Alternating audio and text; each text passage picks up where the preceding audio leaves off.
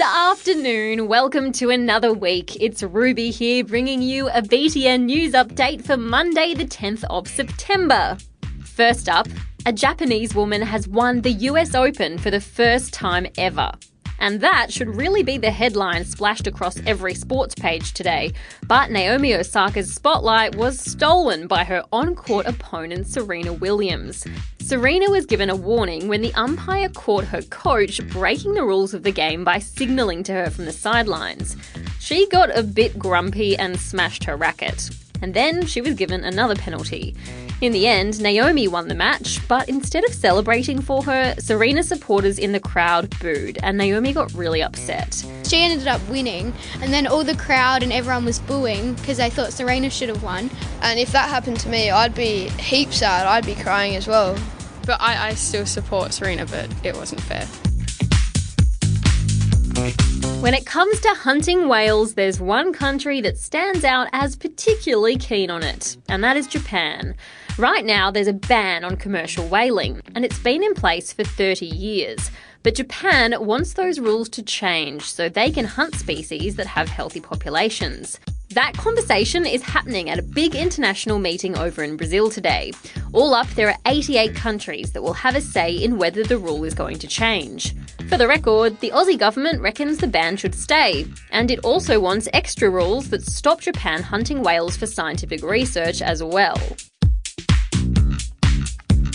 This next story is full of the kind of stereotype-smashing stuff I live for. First of all, do you know what a homecoming queen is? It's an American thing. It's basically the girl who's chosen by her fellow students to be the prom queen at the end of high school. It's pretty much a popularity contest.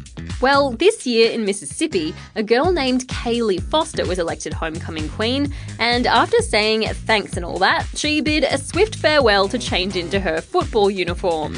Yup, this all-American all-rounder is also a footy player. To top it all off, she was the one to kick the winning extra point and lead her team to victory. I don't reckon a school day/night gets much better than that. Apparently, Kaylee said to the media afterwards, "I was pretty sure I wasn't going to be homecoming queen, but I was pretty sure I was going to make that kick." And finally, how far would you go to get free pizza? As in, free pizza whenever you want it, for the rest of your life.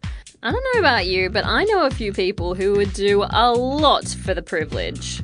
Over in Russia, one well-known pizza brand said it would provide a lifetime supply of pizza to anyone who got its logo tattooed on them. Sure enough, thousands of people happily went out and inked themselves, and the pizza company quickly had to invent new rules.